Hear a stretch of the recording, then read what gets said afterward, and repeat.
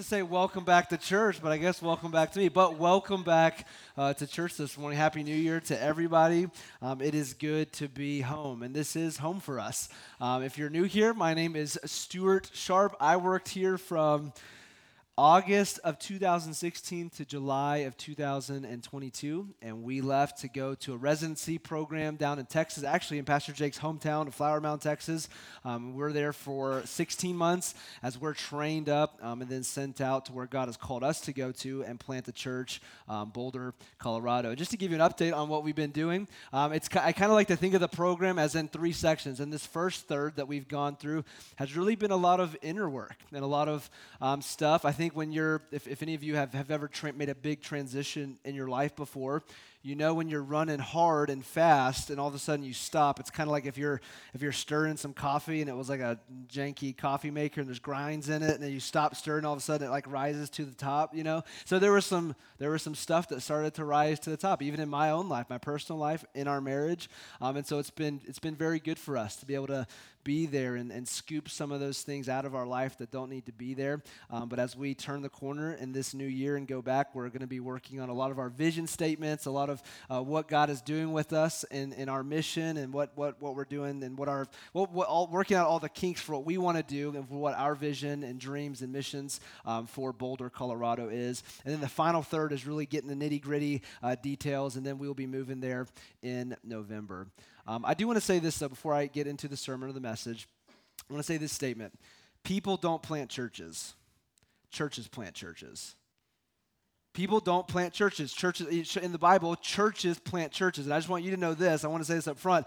Stuart and Chelsea Sharpe are not planting a church in Boulder, Colorado. Eufaula Baptist Church is planting Boulder Church. We are your church planters. You've invested in us. You've prayed for us. You've sent us. And so I want you to take ownership of us and realize, hey, this is our people. This is our church. It was at this church that I was called to pastor.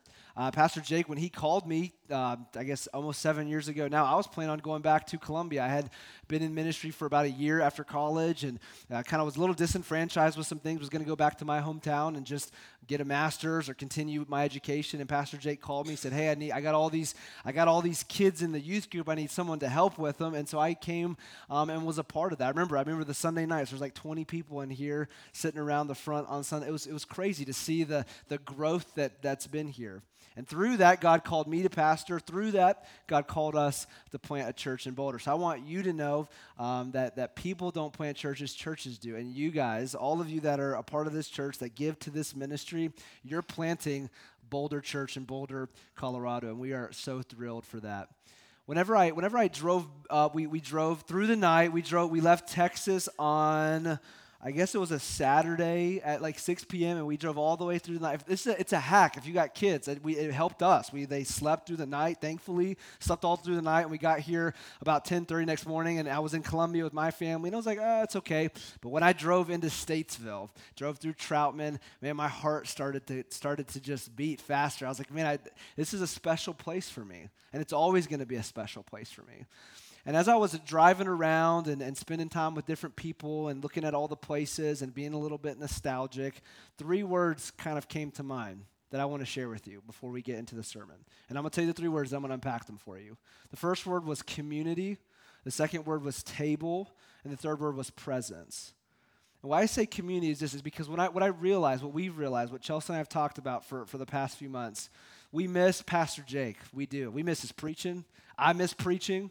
I miss Pastor Colin. I miss all the pastoral staff here. Look like I've lost weight. It's because of me. A little secret, Pastor Jake and I ate out every day for 7 years. Chelsea, I don't know if you knew that, but we did. We were visiting people. We were having staff meetings. It was good. And so I miss that, and I miss the events. I look around. I left. Y'all hired like 34 pastors and like redid the basement. Looks great. I love it. I called Jake up months ago. Bro, I was holding you back for all these years. It's like you pulled the plug, and it all started happening. And I'm thrilled about it because this is my church, and I'm super pumped about that. But listen to me. This is what I miss the most: community. My community. this church, this community, my couples class, my community with Jake, and I miss my community of faith. And here's the idea behind that. Gospel change over time. Gospel change often is deep work over time in community. Deep work over time. And listen, you can read your Bible, you can study, you can know all the doctrine, you can take a long time to do that. You can spend your life doing that. But if it's absent of community, it wasn't God's plan. Because I don't know if you know this, but the church was this little Jesus community that started 2,000 years ago. And so I miss community. And so if I could challenge you with anything, before we get into the sermon, I don't even know, maybe we won't get to the sermon today, but I want to listen, that's important, so get involved. If there's small groups, if there's things that you can do, listen, I was as in as you can be. I was a pastor here. I was here for everything. And I'm telling you, not what I don't miss the most is preaching, although I do miss preaching, although I miss hanging out with my close friends. What I miss is my community. And we're excited to get to Boulder, and it's going to take time. It's going to take just being faithful, being consistent. But we're excited to see God build another community in Boulder, Colorado. The second word is table. And it kind of comes out of the, I hope this is okay. These are words are in my mind. Yeah, I'm not going to be back tomorrow, so I don't work here anymore. Just kidding. You guys do support me, though, so. Table. Okay, so here's the idea. So think about, Arthur and his round, men around his round table. I think about David. I think about his table. And David had some men at his table. He had some Jonathans there. He had some friends there that he could use foul language. I don't know. He had some friends there that he could just be himself with. He had some Jonathans that were there through thick and thin. That everything that they were his Jonathans, right? And then David had some Joashes. David had some men that he wasn't necessarily buddies with, but they were loyal. They were holding up his hands, and they were like, "I'm going to battle for you." But then David also had some Nathans. We had one Nathan, right? What did Nathan do? He looked at him and said, "You are the man." And so if I could challenge you with anything, is who's at your table? Listen, there's Pastor Jake, Pastor Colin, they're at my table. They sit across from each other, but they're at the table. If I had to guess, a lot of us have a lot of Jonathans at our table, but not a lot of Nathans. And so the secret to that is you don't develop, I was holding my mic, you don't develop a table unless you're in community. And then the final thing, and I'll get into the sermon, is presence. And I'm just being honest with you, I spent so much time looking forward to, man, I just want to pastor. I just want to not get out of here because I love my time here, but there was this, I just want to go do what God has called me to do. I can't wait to get to Colorado. I can't wait to do this. And as now that I'm back, and listen, if you have young kids, you know what I'm talking about. You want them to get older, to whether less, I don't know, annoying. They kind of are sometimes, right? And then we look back with fondness at those moments, and they're now memories. Right? And so if I could challenge it, it's just be present. Listen, it's okay to appreciate the past, and it's okay to be expectant of the future, but it's not okay to live there. We're not promised any of those things, so be present. So those are just some words that I had on my heart and on my mind is, listen, community, table, presence. And so that's good. All right, you guys ready to get to work? Let's get in the book. All right, Exodus chapter number 20. I didn't know what to preach. Whenever Pastor Jake, I had told him that we were coming, and he asked me to preach, there's so many things that began to go through my mind. I began to look through different sermons that I had preached. And this one in particular, I'm not going to lie to you and say that it was like the Lord woke me up in the night and said to preach Exodus 20, nothing like that. But this one was meaningful to me. If you've been here with us for a while, when I got here, like Pastor Jake mentioned, he was preaching through the book of Genesis, and we went all the way through Genesis, and then we began the book of Exodus. And Exodus really changed me. Well, first of all, it was one of the first books that I helped really preach through a big portion of, and it just changed the way that I think about the scriptures as a whole. And this message in particular was one of those messages for me. I know that you're familiar with this chapter, but Exodus chapter number 20. I don't want to beat you up this morning. I love you, but I want to encourage you and uplift you and just remind you of some things. All right, Exodus chapter 20. We're going to read verses 18 through 21, and then we're going to pray, and we'll get into the message. Chapter 20, verse 18, the Bible says, "And all the people saw the thunderings and the lightnings, and the noise of the trumpet and the mountain smoking. And when the people saw it, they removed and stood afar off. They said unto Moses, Speak thou with us, and we will hear. But let not God speak with us, lest we die. And Moses said unto the people, Fear not, for God has not come to prove you that his fear may be, for God has come to prove you that his fear may be before your faces, that ye sin not. And the people stood afar off, and Moses drew near unto the thick darkness where God was. I want to preach a message to you entitled, a message that, like I said, that was very important to me, that I hope is just a help to you, an encouragement to you as we start the new year this morning. A message entitled, A New Testament. A New Testament. Can we pray together? Father, we love you. And Lord, in a way, this is kind of sacred space for me. Lord, it always will be. Lord, this is a church where I spent my 20s. It's a church where my 3 children were born and raised as young kids and grew up at. Or it's a church where you called me to pastor. Or it's a church where you gave me a conviction about expository preaching. God, it's a church where you led us to Boulder, Colorado. It's a church where I met some of my dearest friends in this world. It's a church that you love dearly. And so I pray that you be with us for the next few moments as we look through Exodus chapter number 20. Thank you for Full Baptist Church, for these people. Thank you for a new year with new hope, God, and new promises just around the corner. We love you. It's your name I ask these things. Amen.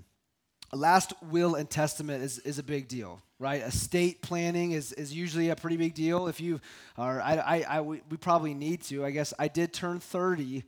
I know I don't look it. I came here when I was 20. I just turned 30. Been working on this for many, many years.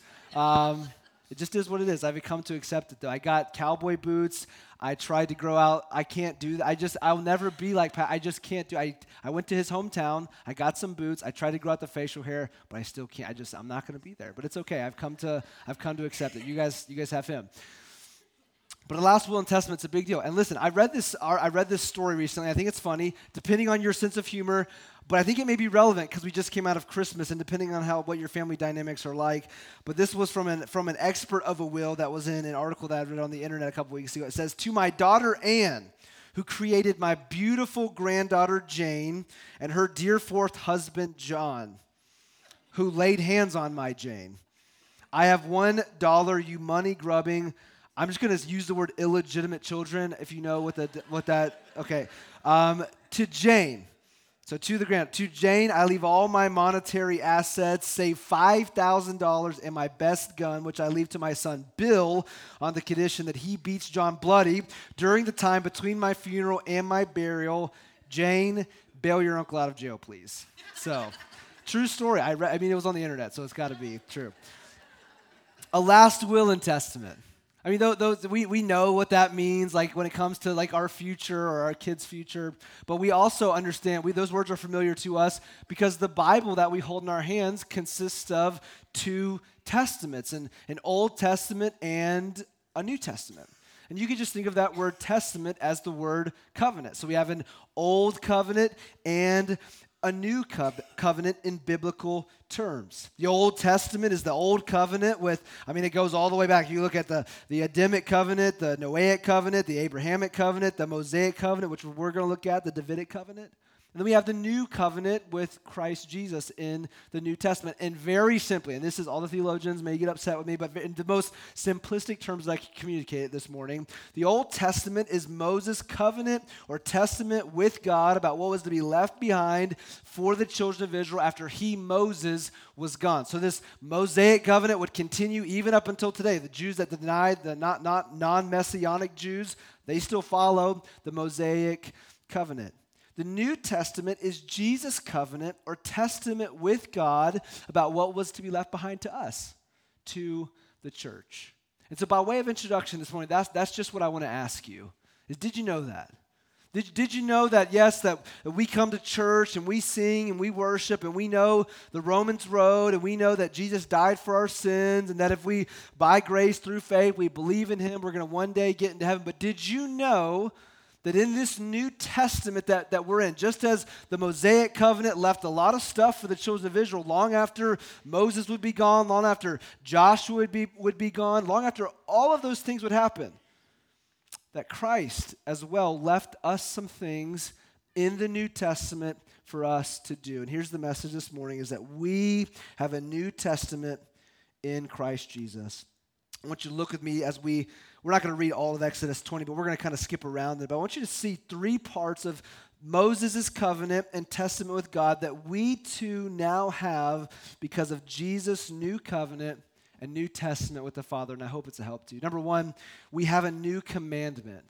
We have a new commandment. Just to give you some background, I know many of you are super familiar with this story, but it's been 3 months. If you were to go and read chapter 19, they say it's been 3 moons, right? They followed a lunar calendar. It's been 3 months since the children of Israel came out, were led by Moses. Remember, let my people go. They're led by Moses out of Egypt, across the Red Sea. They go into the wilderness of Shur, and then they're led to the bitter waters of Marah. Then they're led to the sweet waters of Elim. They go to the wilderness of Sin, and eventually they're on this Sinai Peninsula. And they're making their way down to the point of that peninsula where Mount Sinai is.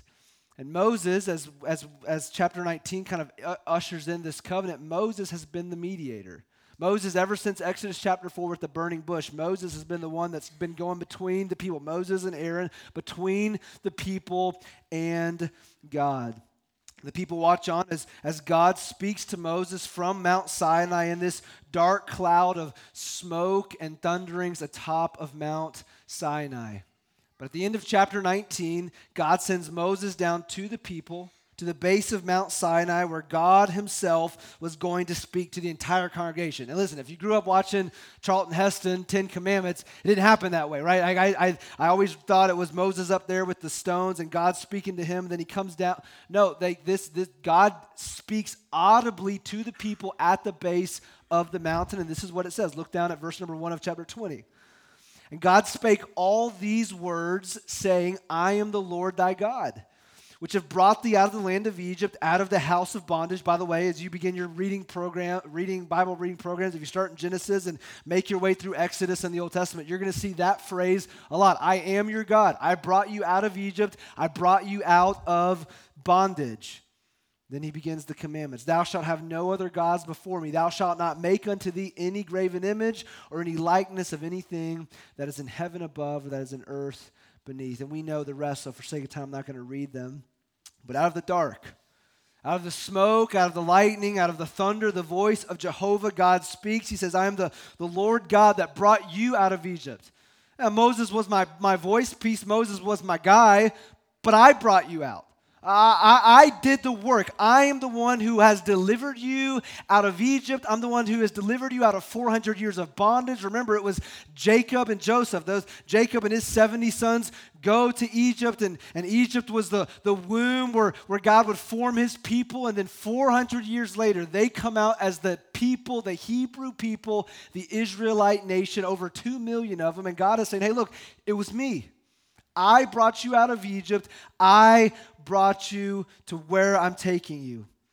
He then gives them the foundational rules or laws of his covenant with Israel. This is the 10 Commandments. And look, thankfully, we're in the South. We know what they are, but I'll read them to you just in case I don't know. They don't put them up anymore. That's fine. You will have no other God. You shall have no other gods before me. You shall not make any graven image to bow down before and worship. You shall not take my name in vain. You shall remember the Sabbath day and keep it holy. Honor your father and mother. Shall not murder. Shall not commit adultery. Shall not steal. Shall not lie about, bear false witness, lying about your neighbor. Thou shalt not covet anything that your neighbor has. And God says this piece to the children of Israel. Remember, they've never heard him audibly speak before, but now they have, and they've been given the 10 Commandments from the very mouth of God. And again, if you know anything, I know that you do, but as you read into chapter number 21, you know that wasn't it. He immediately goes into chapter number 21 and gives them more laws and ordinances and talks to them about different things. I mean, my goodness, we're all dreading Leviticus, aren't we? We get to Leviticus and there's just ordinances about this and laws about this and sores and blisters and like white hair. It's like, what? You know, there was a lot of stuff, 613 of them. The 10 Commandments, of course, were the foundation that all the other laws and ordinances would be built upon. The first 4 commandments were having to do with our relationship with God. The final 6 commandments is our relationship as people of God with fellow man. And as you continue to read through Scripture, you'll read about how the breaking of those commandments would require a sacrifice to atone for that transgression. And this is how the people of God interacted with God. The nation of Israel, the Old Testament, this was the Old Covenant. And that was then, and this is now. Listen, we're sitting in church this morning. You Full Baptist Church here on 207 Carriage Road, the church on the dead end road. But we are the church, and we are on the other side of the world from where all of this started. And I want to tell you this morning is that was then, this is now. We have a new testament, and with that New Testament, thanks be to God, we are living under the banner of the new covenant with God because of Christ and the cross. We have a new commandment. Matthew chapter number 22, Jesus is teaching in the temple, and he's talking to the Pharisees and the Sadducees and the Herodians and the Essenes, and they begin to come to him, and he's teaching, and one of them tries to come to Jesus and trip him up, like they often did. And they said, Jesus, which of the commandments is the greatest commandment? Which of the 10? Or heck, maybe which of the 613? And Jesus responds this. He responds with a very famous Hebrew passage, the Hebrew Shema from Deuteronomy 6. He says this, "Thou shalt love the Lord thy God with all thy heart, with all thy soul, with all thy mind." And then he does something different. He adds to it. He says, "And love thy neighbor as yourself." He concludes by saying that all the law of the Old Testament hangs on these two commandments. Love God, love people. Meaning that without these two commandments, everything else falls to the floor. You understand? You with me? Right? But as you continue to read through the New Testament in Romans 13:8, Paul says that if we have love one for another, we have fulfilled all the law. In Galatians 5:14, Paul says this, I wrote it down, it says, "For all the law is fulfilled in one word, even in this, thou shalt love thy neighbor as thyself." James wrote in James 2:8, James says, "We fulfill the royal law by loving your neighbor." No mention of loving God. Paul says you fulfill all the law if you love people. Paul says again, hey, you fulfill all of the law is fulfilled in one word, love your neighbor as yourself. Love people, and you fulfill all the law. You fulfill the royal law by loving people. So the question I have is do the apostles and do Jesus contradict? Well, later on in Luke chapter number 10, another man asked Jesus, how do I inherit eternal life? And like Jesus, classic Jesus, he says, well, what do you think? And the man says, and I think he'd heard this teaching before possibly, he says, well, love God and love your neighbor. And Jesus says, you're right. Do this and you will live. And then the man asks a question to Jesus. He says, Jesus, who is my neighbor? Which is interesting because he doesn't say, how do I love God? He says, how do I love my neighbor? Because none of us question if we love God or not, right? We don't qualify our love for God. If I were to stand at the back door and ask probably most of you this morning, do you love God? You would say, of course I do. Of course I love God. We all assume that we love God. And so this man says, well, Jesus, who is my neighbor? Do you remember what Jesus says next? Jesus tells the story of the Good Samaritan. Your neighbor, the person that you're supposed to love is the person that can do nothing for you, right? The person that has nothing to offer you, the person that regardless of race or socioeconomic class can offer you nothing, the man that is in need. And Jesus was communicating this. You love God by loving your neighbor. The apparatus by which we love God is through loving our neighbor. So you don't see it yet? Later on in Matthew chapter 25, Jesus says, I want to thank you for visiting me in prison. Jesus, when did we visit you in prison? I want to thank you for feeding me. Jesus, when did we feed you? I want to thank you for clothing me. Jesus, when did we clothe you? Remember what he said? Insomuch as you have done unto the least of these, you did it unto me. So how do we love Jesus? We love Jesus by loving people. I mean, can you love God the way that he loves you? And God loved you first. God loved you when you were unlovely. God loved you in your sin, in your rebellion. God is none of those things, so can you love God the way that he loves you? Of course you can't. But you can. Because you can love people first. You can love people when they're unlovely. You can love that family member. We just came out of the holidays, right? You can love that family member when it's dysfunctional, when it's unlovely, and when it's inconvenient. You can love people first. You can love that person that used to come to your church or that you used to know that's in sin, that's in rebellion, just like you were, just like I was when God came and loved us. By loving people, you are expressing your love to God. Oh, church, we have a new commandment. Though I speak with the tongue of men and of angels and have not love, right? You guys are going to help me. When I do this, it means answer. Okay, we got it. I am becoming as sounding brass or a tinkling cymbal. And though I have the gift of prophecy and understand all mysteries and all knowledge, and I have all faith so that I can remove mountains, right? He's saying, I have all the faith in the world to say to those mountains over there, move. But I have not love, I'm nothing. And though I bestow all my goods to feed the poor, and though I give my body to be burned and have not, it profiteth me nothing. We are living in a New Testament and have a new commandment. Love God, love people, love your neighbor. And listen to me, you will never do the former without the latter. Let me read you another verse. It says, if a man say, and I know it's talking about his brother, but if a man say, I love God and hateth his brother, he is a liar. For he that loveth not his brother whom he hath seen, how can he love God whom he hath not seen? We have a new commandment. And praise God, it's not, we can't eat bacon anymore. We can partake in all these good gifts. Our new commandment is, hey, love people. And by loving people, you're expressing your love to me. Number one, we have a new commandment, but I want you to notice with me. Secondly, quickly, we not only have a new commandment, but we have a new mediator. And we already read these verses, but let's read them again. It says, this is verse 18 through 21, all the people saw the thunderings and the lightnings and the noise of the trumpet and the mountain smoking. When the people saw it, they removed and stood far off. They said unto Moses, speak thou with us, and we will hear, but let not God speak with us, lest we die. And Moses said unto the people, fear not, for God has come to prove you that his fear may be before your faces, that ye sin not. The people stood afar off, and Moses drew near into the thick darkness where God was. God has spoken. The people hear the thundering. I mean, imagine hearing God audibly speak, and that no one's ever heard him speak like that before. They hear the thunderings and the lightnings. They see the cloud on the top of Mount Sinai, and they freak out like all of us would, right? They hear this, they flee, possibly run back to their tents at the base of the mountain there. They say, Moses, you keep doing what you're doing. We'll keep doing what we're doing. They back away as Moses is drawn closer. Moses goes back up to the top of the mountain where he's there till chapter 24 when the covenant's confirmed until chapter 32. Remember that? He comes back down and they're, running around worshiping a golden calf. A mediator.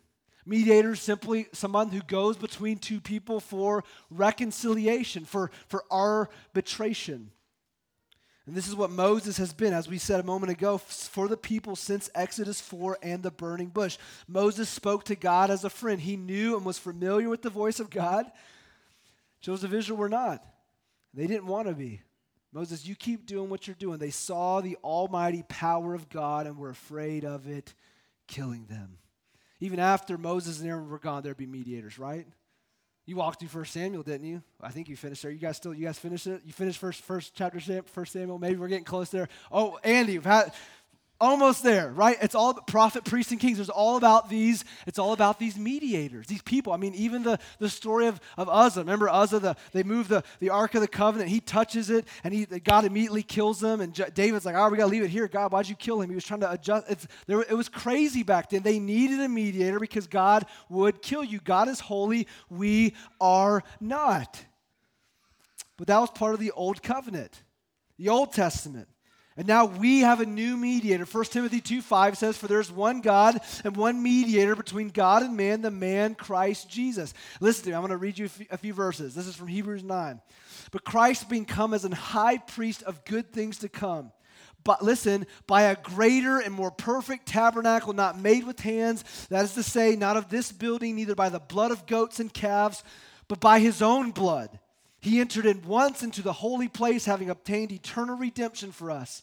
For if the blood of bulls and of goats and the ashes of an heifer, sprinkling the unclean, sanctifieth to the purifying of flesh, If blood and goats and bulls and all these bloody sacrifices can sanctify and purify the flesh, how much more shall the blood of Christ, Christos, the anointed one, who through the eternal Spirit offered himself without spot to God, purge your conscience from dead works to serve the living God.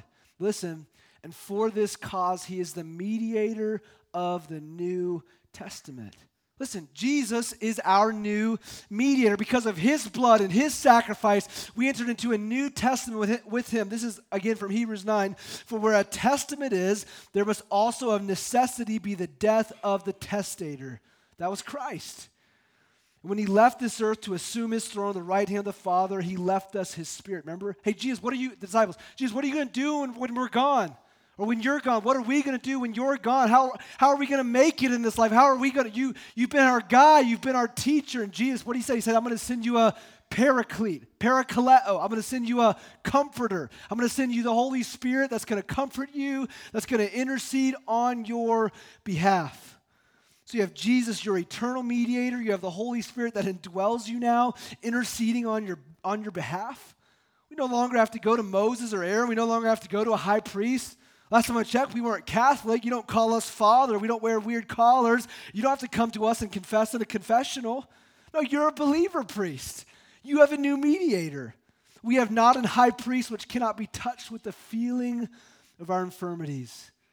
And this should help you breathe out. New year. But was in all points tempted like as we are, yet without sin. Let us therefore come boldly unto the throne of grace, that we may obtain mercy and find grace to help in time of need. Can I ask you, when's the last time that you went to the throne room? Oh, that sounds weird. It does, doesn't it? Because we go to church, we're from the South. We don't think about it on those terms.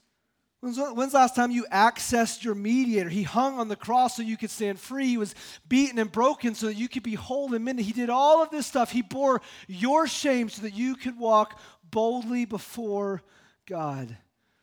May we not one day not walk to the throne room of heaven having been there for the first time. Hey, listen, you have a new mediator. And finally, and we'll be done this morning, we have a new altar. We won't read the verses for sake of time, but the people, they retreat away from Mount Sinai. Moses is drawn up toward it. And God does something very interesting. He gives Moses instructions about something that we're not really used to talking about. He gives them instructions for building an altar, for peace offerings, for sin offerings, as a monument for when big occasions happen. Remember, they cross over the river Jordan, and he says, hey, build an altar right here to me. He gives them instructions, and we don't, listen, altars are mentioned all throughout the Bible. And sometimes when we read that, you're like, why, this is so bloody and barbaric. It's coded into our DNA to sacrifice, blood sacrifice. That's just God's plan. But the Bible in Hebrews says that we have a new altar. We don't have to sacrifice blood and goats. We don't have to sacrifice things. We don't have to try harder and do better. And man, in 2023, I'm gonna sacrifice more so that I'll be accepted. No, it says that we have a new altar because there's already a better sacrifice that's been presented for us, and that we can come boldly at any time. And so let me ask you again. I asked you, hey, when these kind of go hand in hand. I asked you, hey, when did you access your mediator? And that's something that's easy. Listen, we're constantly doing that. Man, Holy Spirit, help me in this conversation. Holy Spirit, it's been a long day at work. I need you to mediate with me as I go into this home and this house. My wife's been with these screaming kids all day. God, I need you. But an altar's a little bit different. We call this an altar. Why? Because it's a place where we make spiritual decisions. So just let me encourage you and challenge you. As we go into 2023, do you have an altar? You have a place where you pray. You have a place where you meet with God and you meet with this book. It could be this altar. It could be your car on the way to work. You got a mobile tabernacle where you're just meeting with God. You're worshiping and you're listening to the Bible and you are meeting with the Lord. And you have an altar. We have a new commandment, church. Love God, love people. We have a new mediator, Jesus. We have a new altar. We sing the song, are you hurting and broken within, overwhelmed by the weight of your sin? Jesus is calling. Have you come to the end of yourself? Do you thirst from a drink from the well? Jesus is calling. Oh, come to the what? Oh, come to the altar. Is that just a song that we sing and we feel good about it? Or is it something that is a practical reality in our everyday life and say, yeah, I know about the altar. I was there this morning. I know about the altar. I can take you to places. I can take you to 506. I won't give you the rest. It's right. My mom still lives there. But my home address, right, where I grew up and I lived there. And I could take you to an altar with the Lord where I met the Lord. I could take you out to Lancaster, California as a Bible college student, a back hallway of Lawrence Hall dorm where I made altars. I could take you to this church, to places all over this building where I made altars to the Lord. Sacrifice spiritual offerings, sweet-smelling sacrifices to the Lord. We have a new altar. We have a new commandment. We have a new testament. With that new testament comes a new commandment. And how you doing? We express our love to God. You say you love God. It's on our Instagram, God, volleyball, whatever, it's on there. But how's it going with that? Someone recently told me, a friend of mine said, we were talking about getting in debates and arguments with people, and I always get in an argument with somebody, and like me, you're probably like, man, I wish I would have said this, I wish I would have said that, and then we start to, he's like, I may not be able to outsmart you, I may not be able to out-debate you, I may not be able to outspin you, but no one's going to outlove me. You can outlove your neighbors. You can outlove your wife. You can outlove your husband. You can outlove your kids. You can outlove your coworkers. You can outlove those people in your life that are unlovely. And by so doing, you are expressing your love to God, and you are showing this world that there is something unique and different about your life. Pastor Jake says it all the time. One of the greatest examples and things to show evidences of the Holy Spirit in our life is the boldness to witness. And oftentimes, witness doesn't mean we're walking through the Romans roads. Witness is saying, hey, you're unlovely, you're a jerk, I'm going to love you anyways. Not because of you, though, because I love him. We have a new commandment. We have a new mediator, right? You don't have to come to me. You don't have to come to him. You don't have to come to him. You have to come to him and him. And him. You can come. Jesus, the Holy Spirit, one died for you, the other indwells you. We have a new altar. So will you come this morning? As Pastor Jake comes and dismisses the service, I just want to ask you, what a better day, right? January 1st, 2023. Some of us need to make an altar out of our seat. Some of us maybe need to come to this altar and say, God, a lot of stuff happened in 2022. Some of it might have been really bad. Some of it might have been really good. And for the most of us, it was probably somewhere in between. But you know what? I'm gonna commit to 2023. I'm going to realize this new commandment I have. I'm going to realize that this new mediator that I have, and I'm going to make an altar. Pastor Jake, you in heads bowed and eyes closed. Let's stand to our feet. The altar is open this